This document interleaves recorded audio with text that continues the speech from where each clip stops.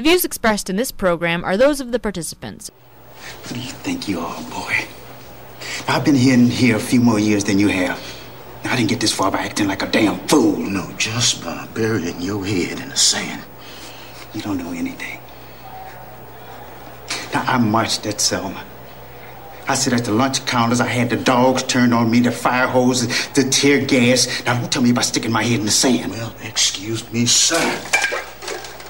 I didn't know that. Yeah, well, there's a lot you don't know. I'm all for standing up for what you believe in, but I'm not ready to become a martyr. I tried to do something once, and I got the scars to back me up. See? Look at all the good it did us. So you just give up? Look, times change. Politics change. Now, we keep our heads down, and it's all blow over eventually. You really believe that? Can't you see where this is heading? You see how beat up these people are when they come in here? What about the ones who don't even make it this far? The ones that are left in dumpsters, left over in bean fields with their heads cracked open. No. Nothing blows over.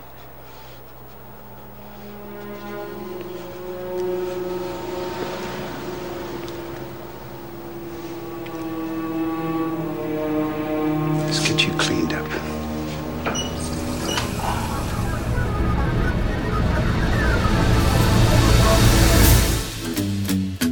Welcome everyone. It is Thursday, January 6, 2022. I'm Bob Metz, and this is Just Right, broadcasting around the world and online. Join us for an hour of discussion that's not right-wing, it's just right. Fade into color, and color into black and white. Under the bedclothes, everything will be alright. Under any tyranny, nothing blows over. And those still expecting this COVID crisis to blow over at some point in time are delusional. We're now entering the third year of a 2-week temporary lockdown to flatten the curve.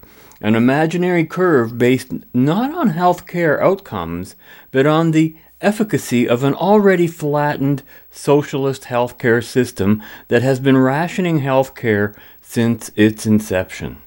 The fact that so many continue to believe that what is happening around us today is a spontaneous reaction to some healthcare crisis is alarming. Because what appears to be a spontaneous local or even national concern, a reaction to a crisis based on local conditions such as case counts or variant viruses, is not. It's not that. It is global, and it is a 100% politically motivated crisis. That there is still an effective majority apparently blind to this reality has itself increasingly become a topic of discussion. Hashtag mass psychosis is trending in Canada according to a tweet, 67.6k tweets, forwarded to my attention by Paul McKeever with his comment, "It's about time." And with the new year now underway, it's also about time that we took another look at the big picture of this COVID tyranny, which coincidentally is being ramped up at the same time more people are slowly awakening. Our journey begins right after we encourage you to write us at feedback@justrightmedia.org, hear us on WBCQ and Channel 292 Shortwave, follow and like us on your favorite podcast platform, and visit us at justrightmedia.org, where you can access all of Just Right's social media links and our archived broadcasts. As always, your financial support is appreciated and is what makes this show possible.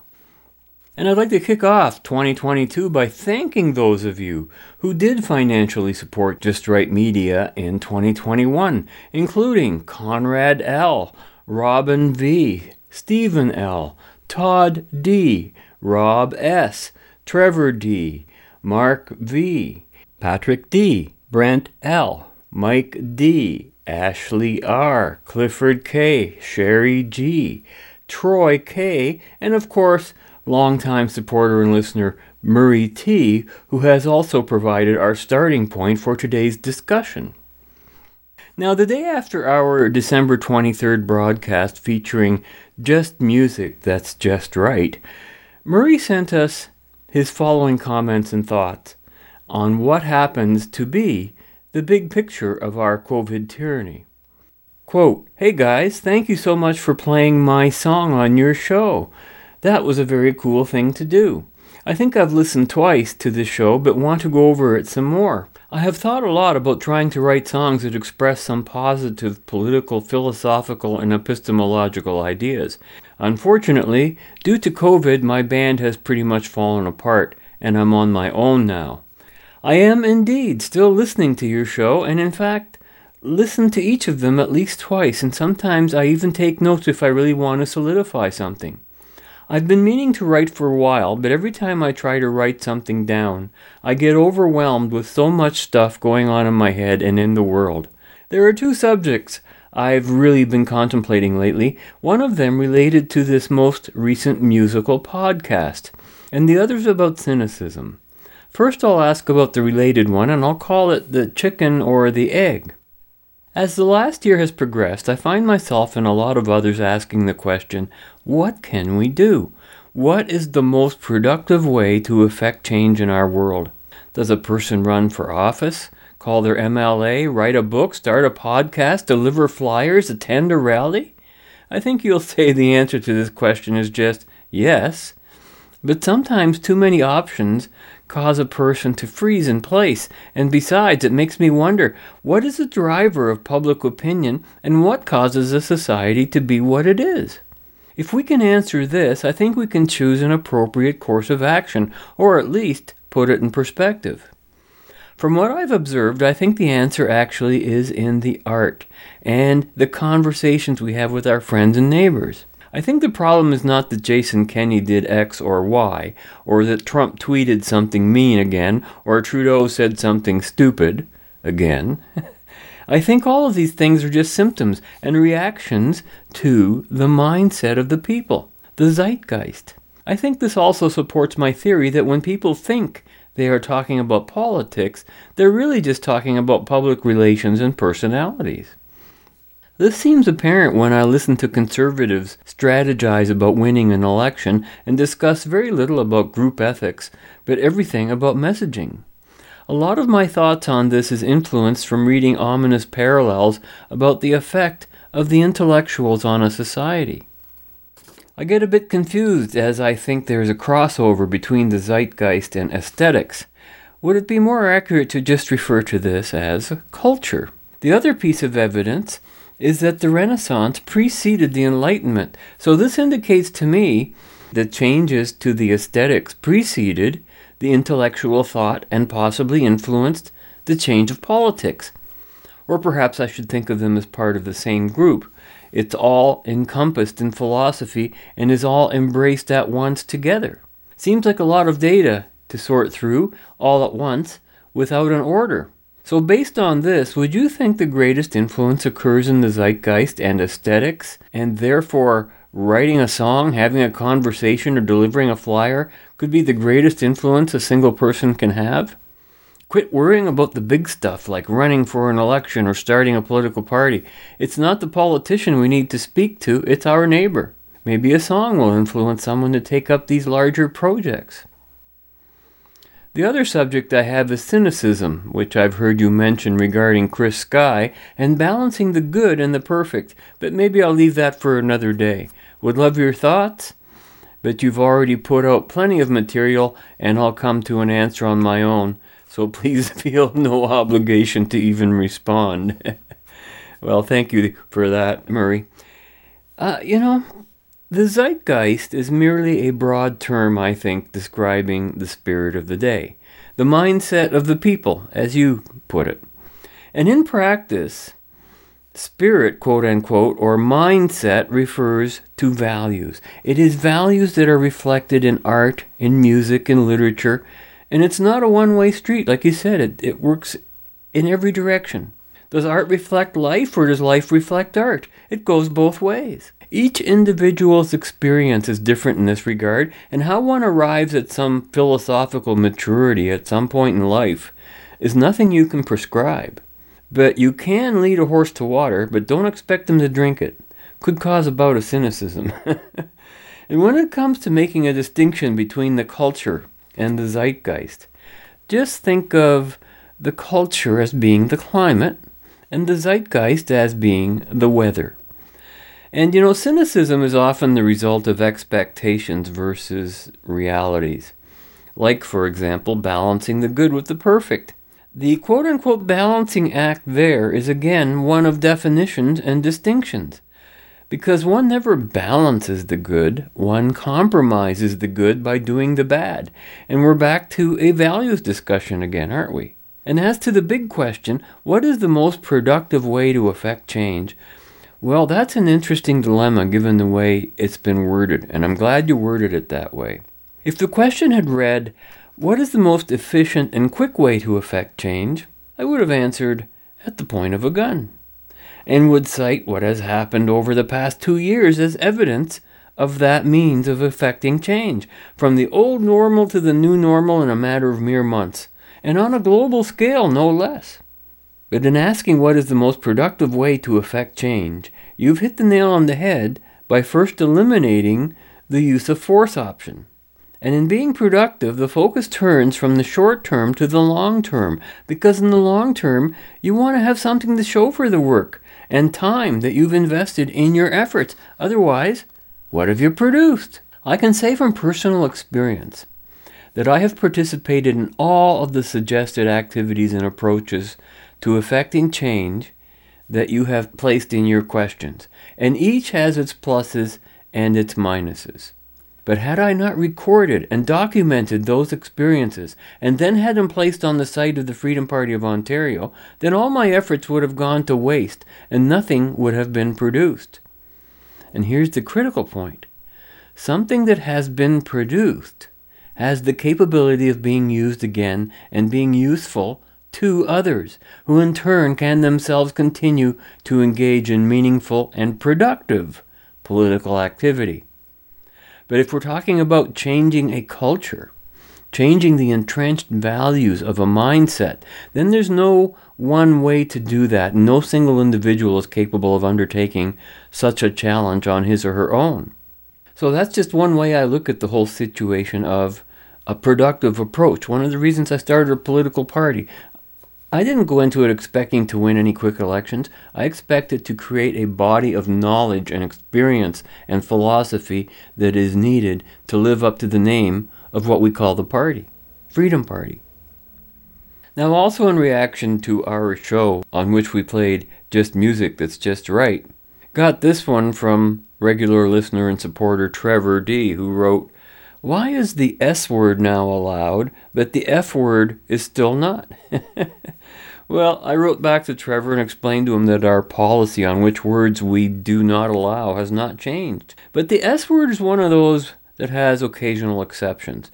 It has been aired on several past broadcasts, depending upon its context and meaning. Some of our guests have used the word, and it has appeared in other audio bites.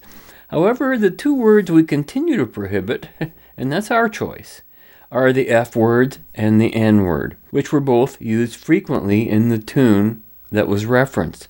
Nevertheless, we actually made an exception to the N word on one past broadcast to best illustrate our objection to its use and why.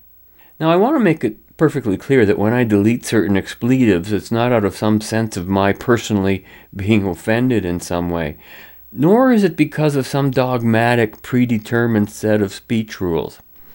Interestingly, I've noticed the S word being used more and more by podcasters and broadcasters who usually never use it. Even religious guys like Stu Peters. And I don't blame him when he used it. But if I were to share one of those particular commentaries on this show, I would still delete those words, usually by simply silencing them. And I realize that most people can figure out which word was silenced. That's not the point of this. And I do recall that even when Donald Trump himself used the S word, we deleted that from our record of it as well. This isn't about censorship. There were a lot of considerations in mind when we originally established certain unwritten rules and practices regarding the words we would or would not air. Some of these relate to our rating status, as it might appear on various platforms from which our show is accessible, and to address some of the issues raised by Murray, some considerations actually relate to our culture itself, and most interestingly, from my point of view, to the aesthetic and artistic value of the show as a product, something that has been produced, something that can retain its intrinsic value as an artistic reflection of our culture well into the future. It's one of the reasons that our show includes so many audio bites from various TV shows, movies, and comedies, in addition to the philosophical and political discussions by others that we feature. We're providing cultural reflections in artistic form of the principles and ideas that we discuss each and every week on this show. In any case, after reassuring Trevor that we hadn't changed any language policies on the show, well, sure enough, Trevor wrote back, "Hello, Bob, I can't believe I didn't remember this first." And with that, he forwarded a link to what we are about to hear next. And as you'll see, I've gone back to my old ways of deleting the expletives we would all expect from the late, yet eternally brilliant, George Carlin. There is left that word, that group of words that we pray.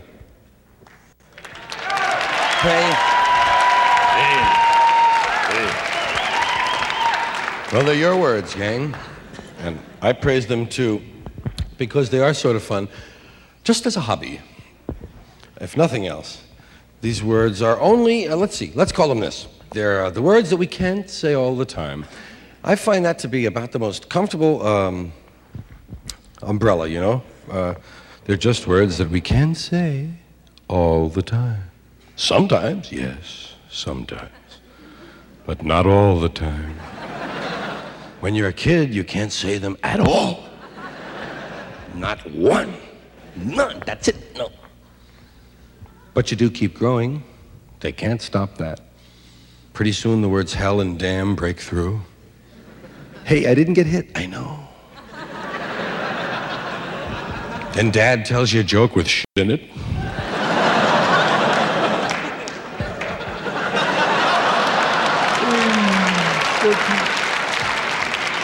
Don't tell your mom I said that. Why not? Well, you can't use them words all the time. My trouble was I wanted a list. I didn't think it was asking much. Here are these words I'm not supposed to say. Let's have a look at them. I'll be glad to avoid them if I could just see them and know what they are. You gotta say them to find out what they are, man. Shit. Oh, f***. All right, hey, enough, man. A list, please, Mom. Sure, that's all you need when you're 6 years old now. Here's the list of words your dad and I don't ever want to hear you say. Oh, thanks, Ma. Hey, that'll save me an ass kicking, you know?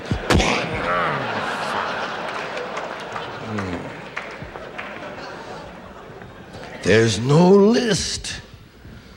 So enough of trial and error, goddamn. Now, there are different places where you can't use words, right? I mean, sometimes the minister's wife is one. You definitely don't say them to the minister's wife.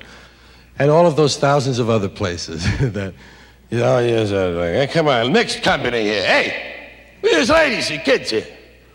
Hey, sakes. I got a really filthy joke for you, Bill. But there's a lady here. Oh, that's okay. She's filthy, too. Go ahead, Glenn. Let's hear it. Depends on who you're with, right? They're just the words we can't say all the time.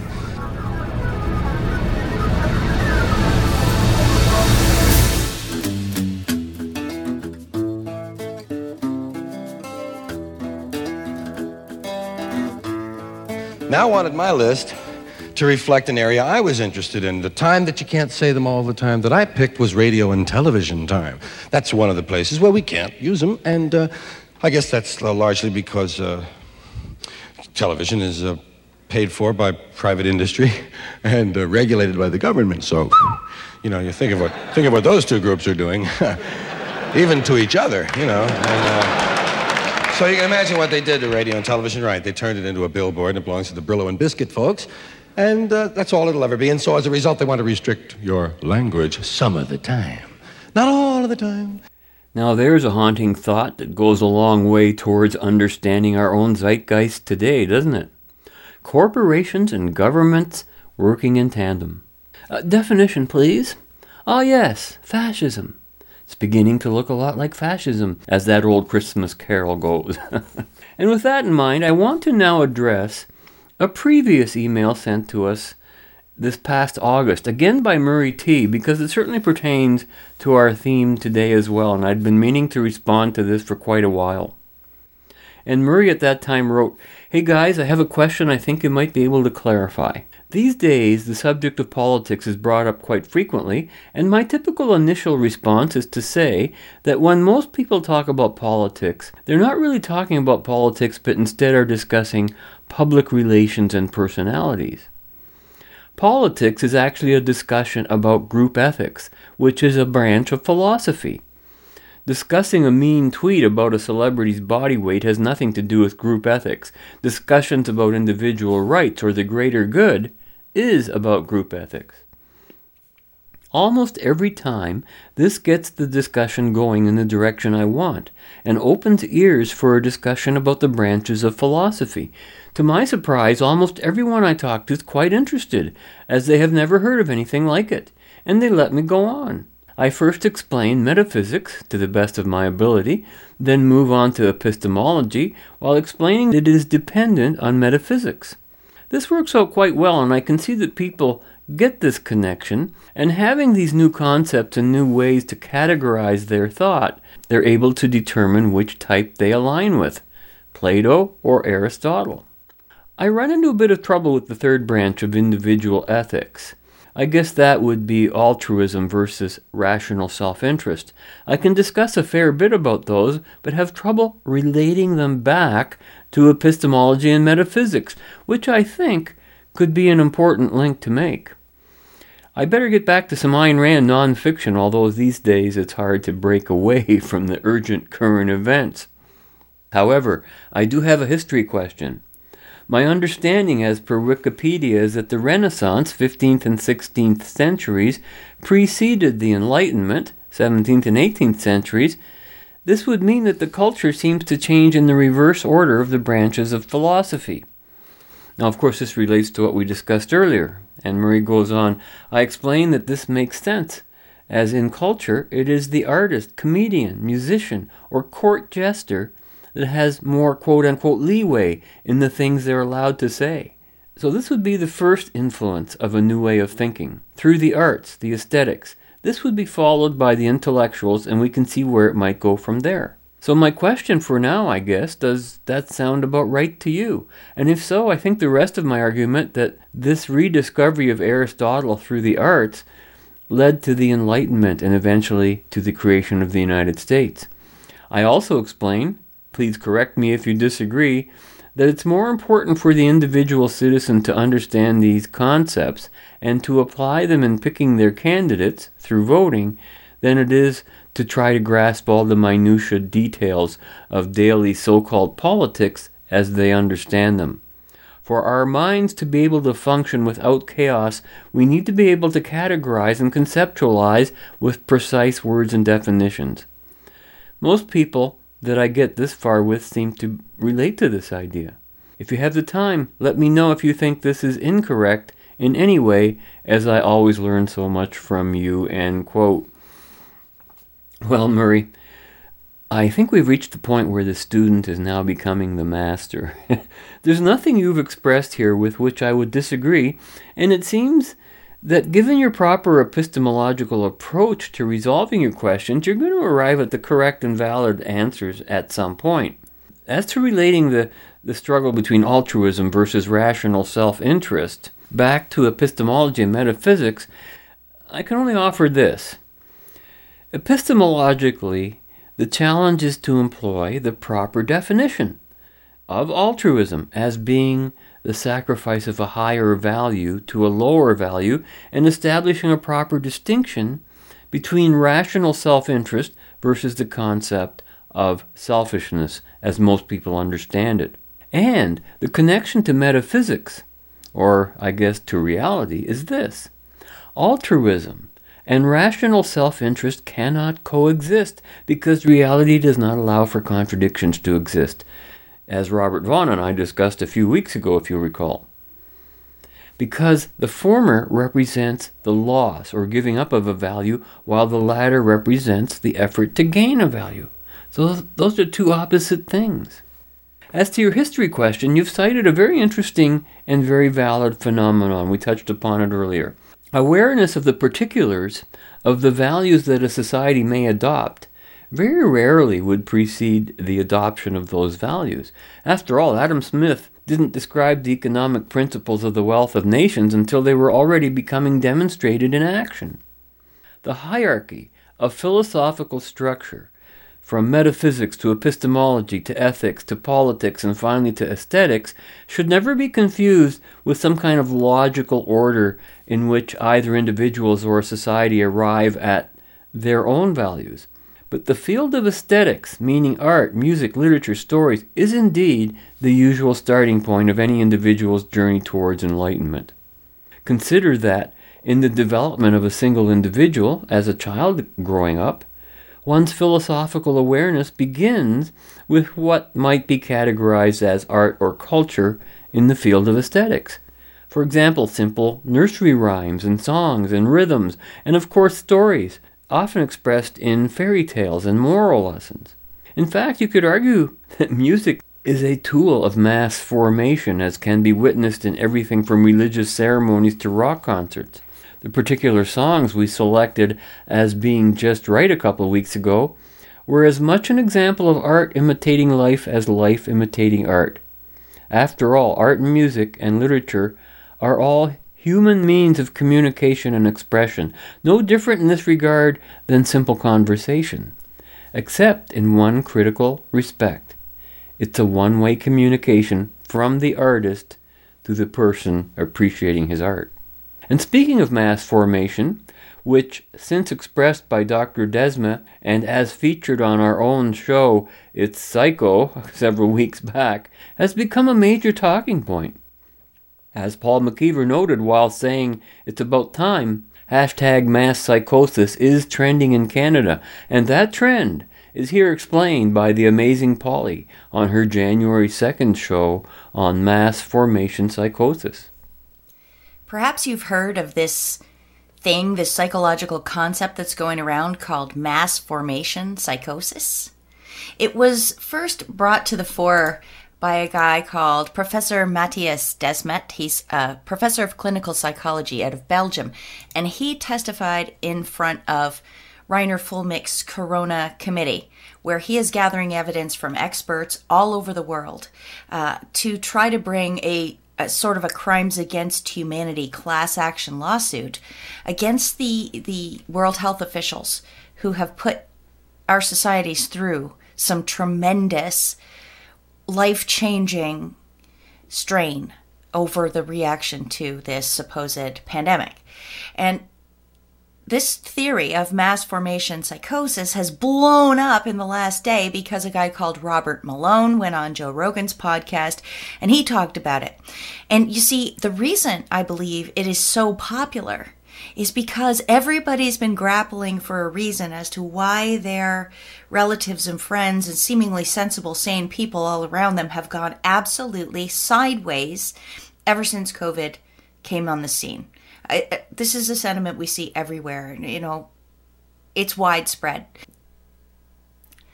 The first condition that Matthias Desmet says has to be there in order to create a future mass hysteria, mass formation event, is a lack of social bond and social isolation. And when I look at the world pre-COVID, and of course now too, I'm seeing all of these factors here play into that social isolation. Social media, smartphones 24/7. It creates a detachment, inauthenticity, fake intimacy, and stunted communication. And I would say actually that censorship has done the same thing. For people not really paying attention, they may not have noticed the subtle creep of censorship, especially on campuses and also in the news media and social media way before COVID.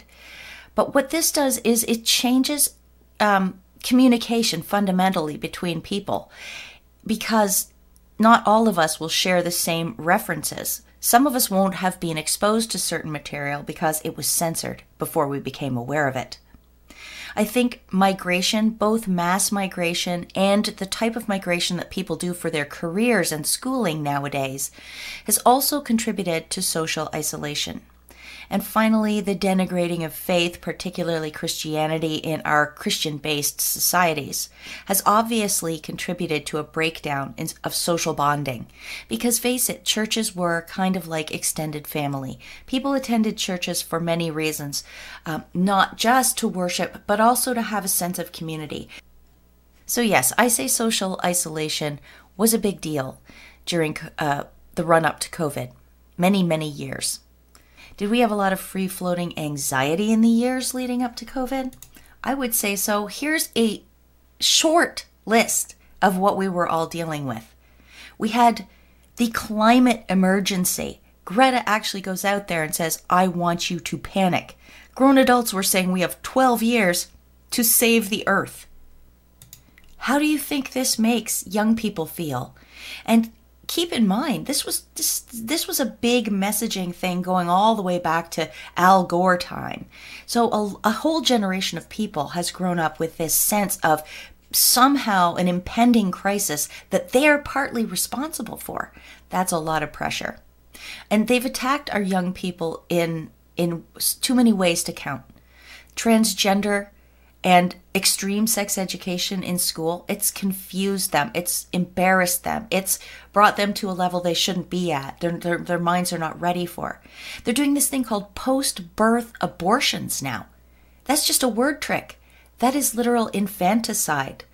And I don't want to waste too much time on going over all the items on this slide, but they're all very significant in our culture. Identity politics, accusing masculine men of being toxic. Apparently, if you're white, you're just automatically privileged. This denies white poverty that is everywhere.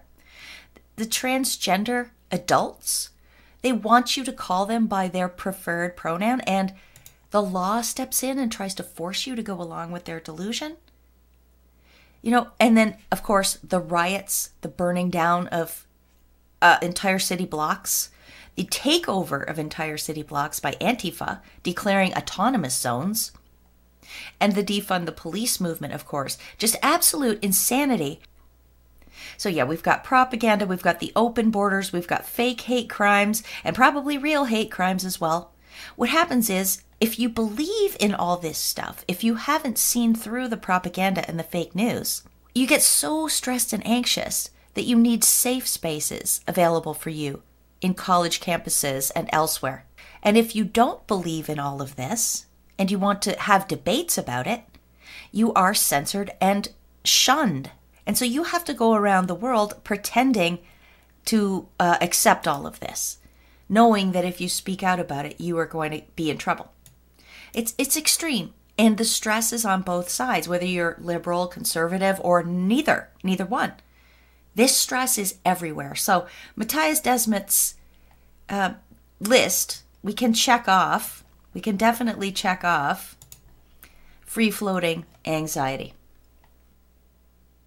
Now I want to go back to lack of meaning-making and lack of sense-making on Desmet's list of 4 conditions. And now I should say, in his talks about it, he addresses the fact that there's a lot of people who are dissatisfied with their jobs and their daily lives, and there's a lot of prescriptions for antidepressants. And of course, we could talk about debt loads. People are under tremendous pressure for debt, and the housing market is crazy. So there's a lot of other stresses that I'm not mentioning here. And when we look to our leaders to address these problems, whether they be local or federal or whoever, they don't make any sense in their explanations either. So there's lack of meaning in terms of a meaningless job, but there's also, to me, lack of meaning in terms of how are we going to solve and address these problems? And the answers we get are outrageous. We have incredible hypocrisy, first of all, from our world leaders, who berate us day and night about climate change and needing to, forego using plastic straws. And yet they fly hundreds and hundreds of people to these meetings multiple times a year, causing all kinds of pollution. When people ask politicians or academics or scientists, quote unquote, questions now, they regularly avoid answering. I mean, they technically say words, but the words don't really make any sense. That's called word salad. And that, to me, will drive you crazy if you listen to it long enough. Hey, how's your Aunt Minnie? Fine, how's yours? How's my what? How should I know? I've never seen your what. Wait a minute. All right, let's start over. Ladies and gentlemen, it's nice to see all of you again. I couldn't know that you could see all of me. Why, you got some kind of X-ray camera? Oh, you ding dong. That's a little idiom I use now and then. Well, now I'll just bet those little idioms take great pictures. Oh, come on, I'd like about a dozen 8x10. I have no X-ray camera, and no one's able to see through you. Well, that's easy for you to say.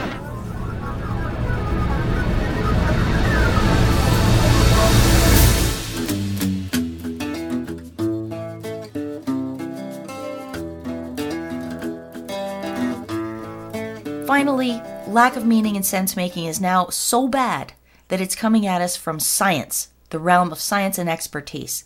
Right now, we have scientism, which is more like a religion. It's dogmatic. It wants consensus. It's faith-based. It creates heretics if you question them. And it's agenda-driven. It has an outcome in mind. Now, science shouldn't be any of those things, but I think you can see around us how it is right now.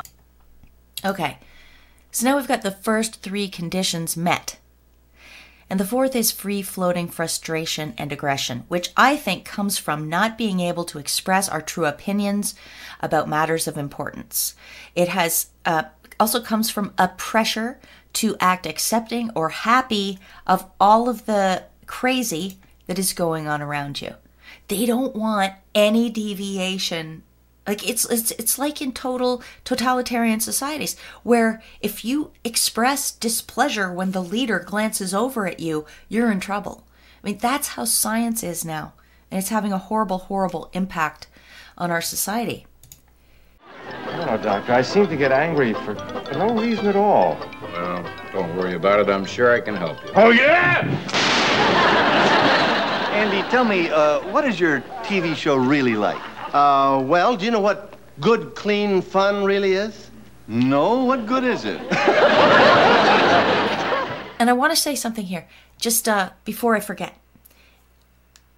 A lot of people, I think a lot of people believe that it's mostly left-leaning and liberal people who have fallen for all of this.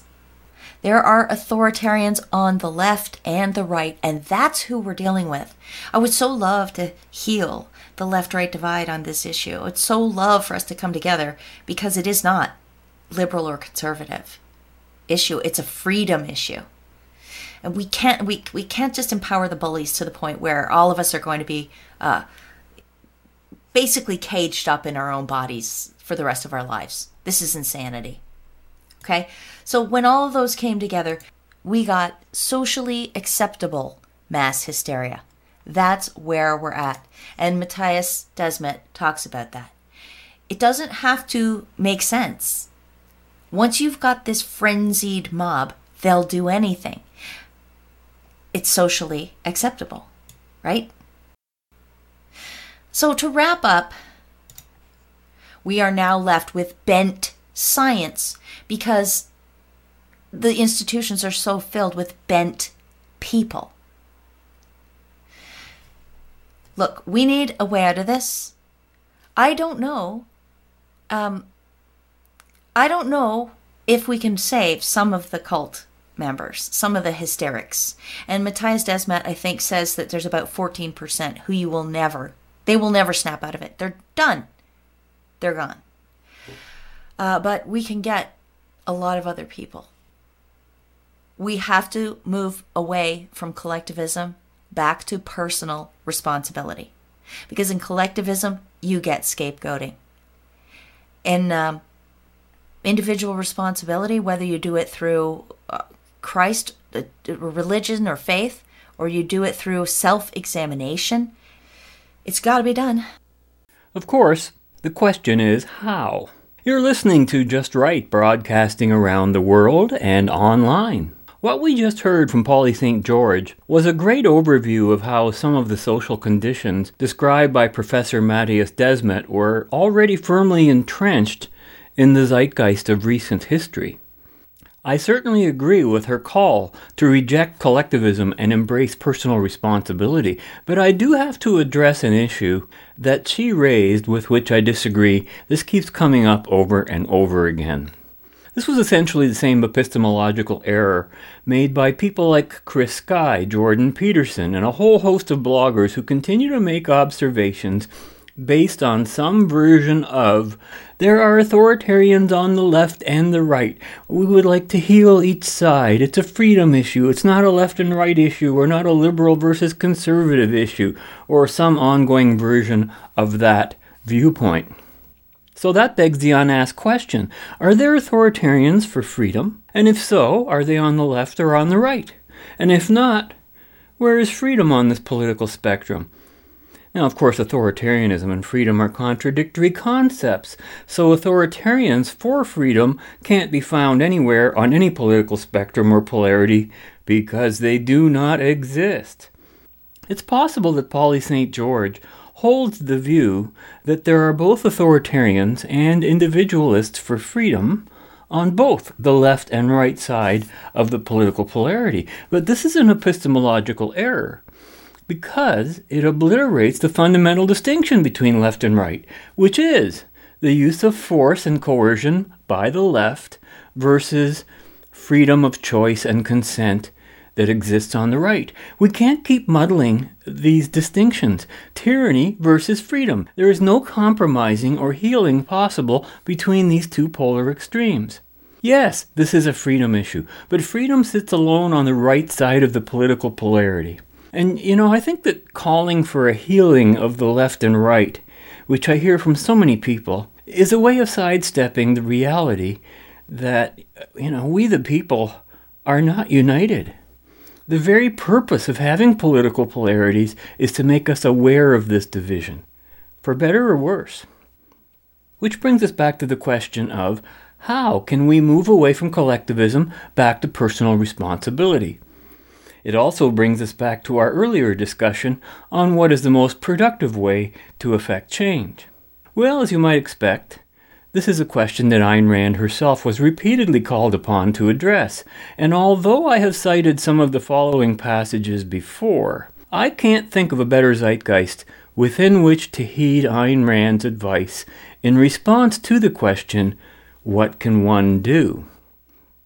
And in a 1972 essay by the same name, and which was published in her book, Philosophy Who Needs It, here's what she had to say, and I quote, "What can one do? This question is frequently asked by people who are concerned about the state of today's world and want to correct it. More often than not, it is asked in a form that indicates the cause of their helplessness. What can one person do? If this is the way the question is posed, the answer is, he can't. No one can change a country single-handed. So the first question to ask is, why do people approach the problem this way? In the realm of man's consciousness, in the realm of ideas, they still tend to regard knowledge as irrelevant, and they expect to perform instantaneous miracles somehow, or they paralyze themselves by projecting an impossible goal. If you are seriously interested in fighting for a better world, begin by identifying the nature of the problem. The battle is primarily intellectual, philosophical, not political. Politics is the last consequence, the practical implementation of the fundamental metaphysical, epistemological, ethical ideas that dominate a given nation's culture. You cannot fight or change the consequences without fighting and changing the cause, nor can you attempt any practical implementation without knowing what it is you want to implement. In an intellectual battle, you do not need to convert everyone. History is made by minorities, or more precisely, history is made by intellectual movements, which are created by minorities. Who belongs to these minorities? Anyone who is able and willing actively to concern himself with intellectual issues. Here, it is not quantity, but quality that counts. the quality and consistency of the ideas that one is advocating. An intellectual movement does not start with organized action. Whom would one organize? A philosophical battle is a battle for men's minds, not an attempt to enlist blind followers. Ideas can be propagated only by men who understand them. An organized movement has to be preceded by an educational campaign, which requires trained, self-trained teachers, self-trained in the sense that a philosopher can offer the material of knowledge, but it is your own mind that has to absorb it. Such training is the first requirement for being a doctor during an ideological epidemic, and the precondition of any attempt to quote-unquote change the world. Today, most people are acutely aware of our cultural ideological vacuum. They are anxious, confused, and groping for answers. Are you able to enlighten them? Are you immune from the fallout of the constant barrage aimed at the destruction of reason? And can you provide others with anti-missile missiles? A political battle is merely a skirmish fought with muskets. A philosophical battle is a nuclear war. And I have to stop there for a moment and quote, to reflect on those last few sentences, do they sound vaguely familiar? Being a doctor during an ideological epidemic, what a choice of words. I couldn't help but see the parallels of being a medical doctor in an ideological epidemic disguised as a health epidemic. Now, are they being encouraged to self-train and to apply their own knowledge and expertise to heal their patients? No, of course not. Quite the opposite. We're seeing this every day in the news.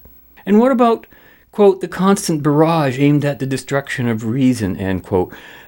This is all that our daily news is. A constant barrage destroying reason. And where have we heard terms similar to cultural ideological vacuum? They are anxious, they're confused, they're groping for answers. Dr. Desmet, anyone? Sounds like the zeitgeist of 1972 is a lot like the zeitgeist we're here in 2022. And consider the scale of the challenge that Rand is defining. Political muskets versus philosophical nukes. I recall when Maxime Bernier, upon his arrest for speaking in public, told the police officer arresting him that his only weapon was his philosophy. Which, of course, was the very reason he was being arrested in the first place. Here's more from Ayn Rand. Quote, a few suggestions. Do not wait for a national audience. Speak on any scale open to you, large or small, to your friends, your associates, your professional organizations, or any legitimate public forum. You can never tell when your words will reach the right mind at the right time. You will see no immediate results, but it is of such activities that public opinion is made. Remember that. Do not proselytize indiscriminately. That is, do not force discussion or arguments on those who are not interested or not willing to argue. It is not your job to save everyone's soul. Above all, do not join the wrong ideological groups or movements in order to quote-unquote do something. By ideological, in this context, I mean groups or movements proclaiming some vaguely generalized, undefined, and usually contradictory political goals. For example, the Conservative Party, which subordinates reason to faith and substitutes theocracy for capitalism, or the Libertarian Hippies, who subordinate reason to whims and substitute anarchism for capitalism. To join such groups means to reverse the philosophical hierarchy and to sell out fundamental principles for the sake of some superficial political action which is bound to fail. It means that you help the defeat of your ideas and the victory of your enemies. End quote. And note here Rand's reference to the proper purpose behind having a philosophical hierarchy, as per our earlier discussion, to determine the validity of a concept of action, not to prescribe some sort of ordered way in which to arrive at decisions or how you arrive at your philosophy. I continue, quote, it is a mistake to think that an intellectual movement requires some special duty or self-sacrificial effort on your part. It requires something much more difficult, a profound conviction that ideas are important to you and to your life. If you integrate that conviction to every aspect of your life, you will find many opportunities to enlighten others. These are some of the right things to do as often and as widely as possible. But the original question implied a search for some shortcut in the form of an organized movement. No shortcut is possible. It is too late for a movement of people who hold a conventional mixture of contradictory philosophical notions. It is too early for a movement of people dedicated to a philosophy of reason. But it is never too late or too early to propagate the right ideas, except under a dictatorship. If a dictatorship ever comes to this country, it will be by the default of those who keep silent. We are still free enough to speak. Do we have time? No one can tell. But time is on our side because we have an indestructible weapon and an invincible ally, if we learn how to use them. Reason and reality. End quote. And consider that when Rand wrote those insightful words of advice, there was no such thing as the internet or the ability of, yes, one single individual to influence an entire planet at the push of a button. We actually can speak to, quote, a national audience, end quote. You too can become a news and information source and thus develop your own support base of everything from consumers to activists. And who knows, maybe you'll attract the attention of a few politicians along the way. But don't expect any of them to resolve anything. Oh, Humphrey, I've decided to respond to all this criticism about a scandal in the city. The press is demanding action. What are you proposing to do? I shall appoint someone. And when did you take this momentous decision? Today, when I read the papers. But when did you first think of it? Today, when I read the papers. And for how long, may I ask, did you weigh the pros and cons of this decision? Not long. I decided to be decisive. Prime Minister, if I may say, I think you worry too much about what the papers say. Only a civil servant could have made that remark, Bernard. I have to worry about them, particularly with the party conference coming up. These rumours of a scandal just won't go away, you know. Well, let's not worry about it until it becomes something more than a rumour. I'd just like to show you the cabinet agenda. No, not just now, Humphrey. This is rather more important. With respect, Prime Minister, it is not. The only way to understand the press is to remember that they pander to their readers' prejudices. Don't tell me about the press. I know exactly who reads the papers. The Daily Mirror is read by people who think they run the country. The Guardian is read by people who think they ought to run the country. The Times is read by the people who actually do run the country. The Daily Mail is read by the wives of the people who run the country. The Financial Times is read by people who own the country. The Morning Star is read by people who think the country ought to be run by another country. And the Daily Telegraph is read by people who think it is. And Prime Minister, what about the people who read The Sun? The Sun readers don't care who runs the country as long as she's got big tits.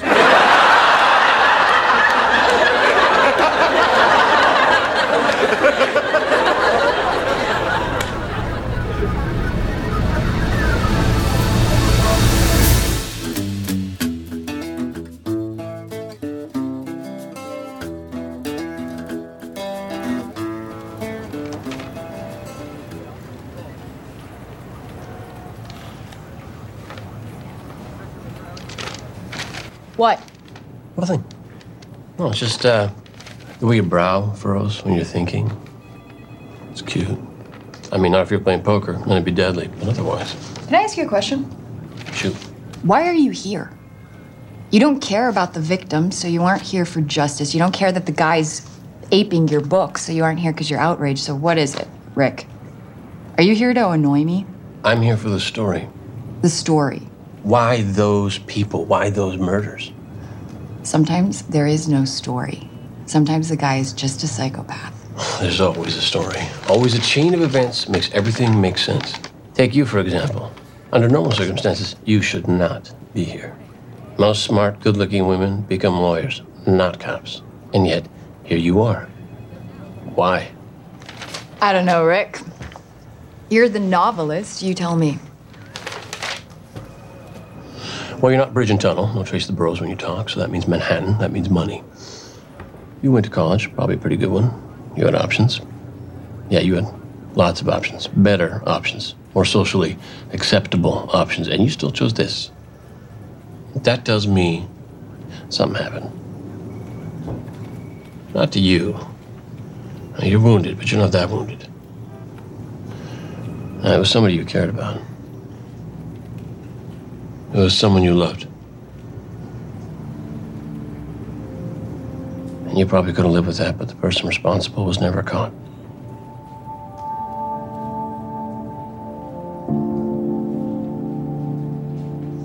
And that, Detective Beckett, is why you're here.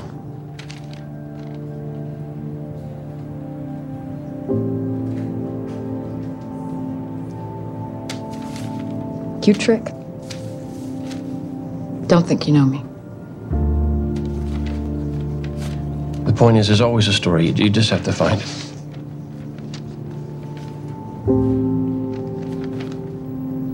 Yes, there's always a story.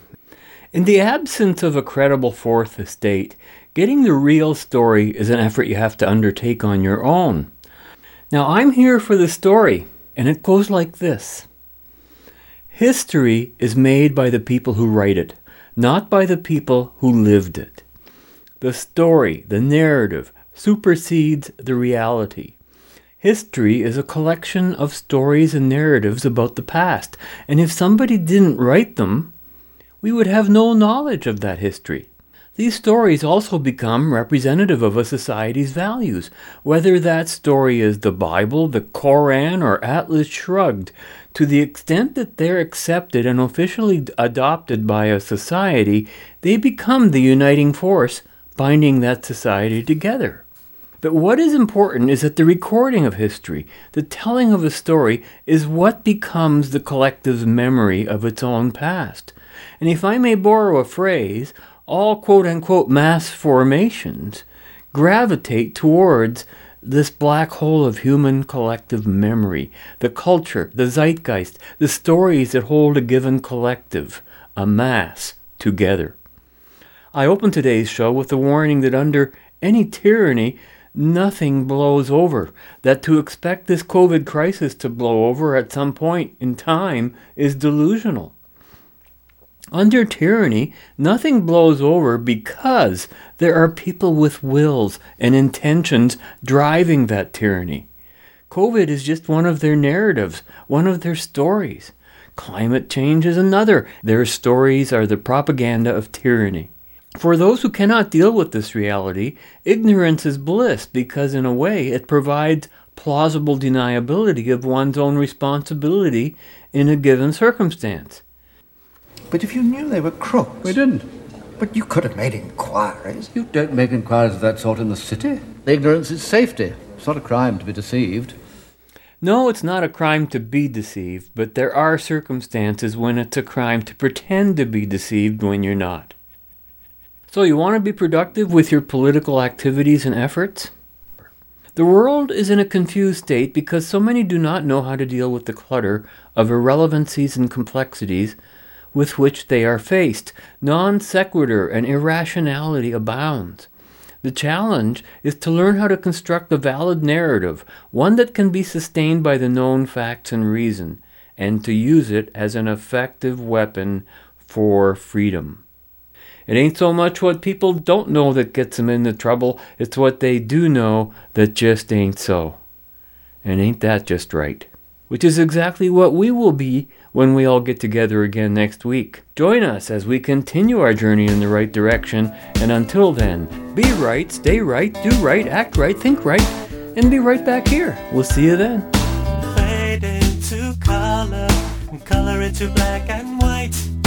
Under the bedclothes, everything will be alright. Boy, I sure have a smart cat.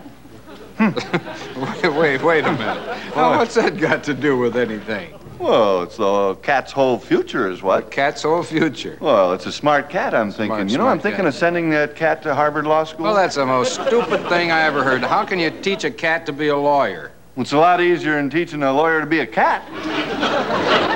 Yeah. Whacker, I think you're onto something there. If Ella Fitzgerald married Alan Funt, she'd be an elephant. Hey, Goldie, when you drink martinis, does your tongue burn? I don't know. I've never been drunk enough to light it.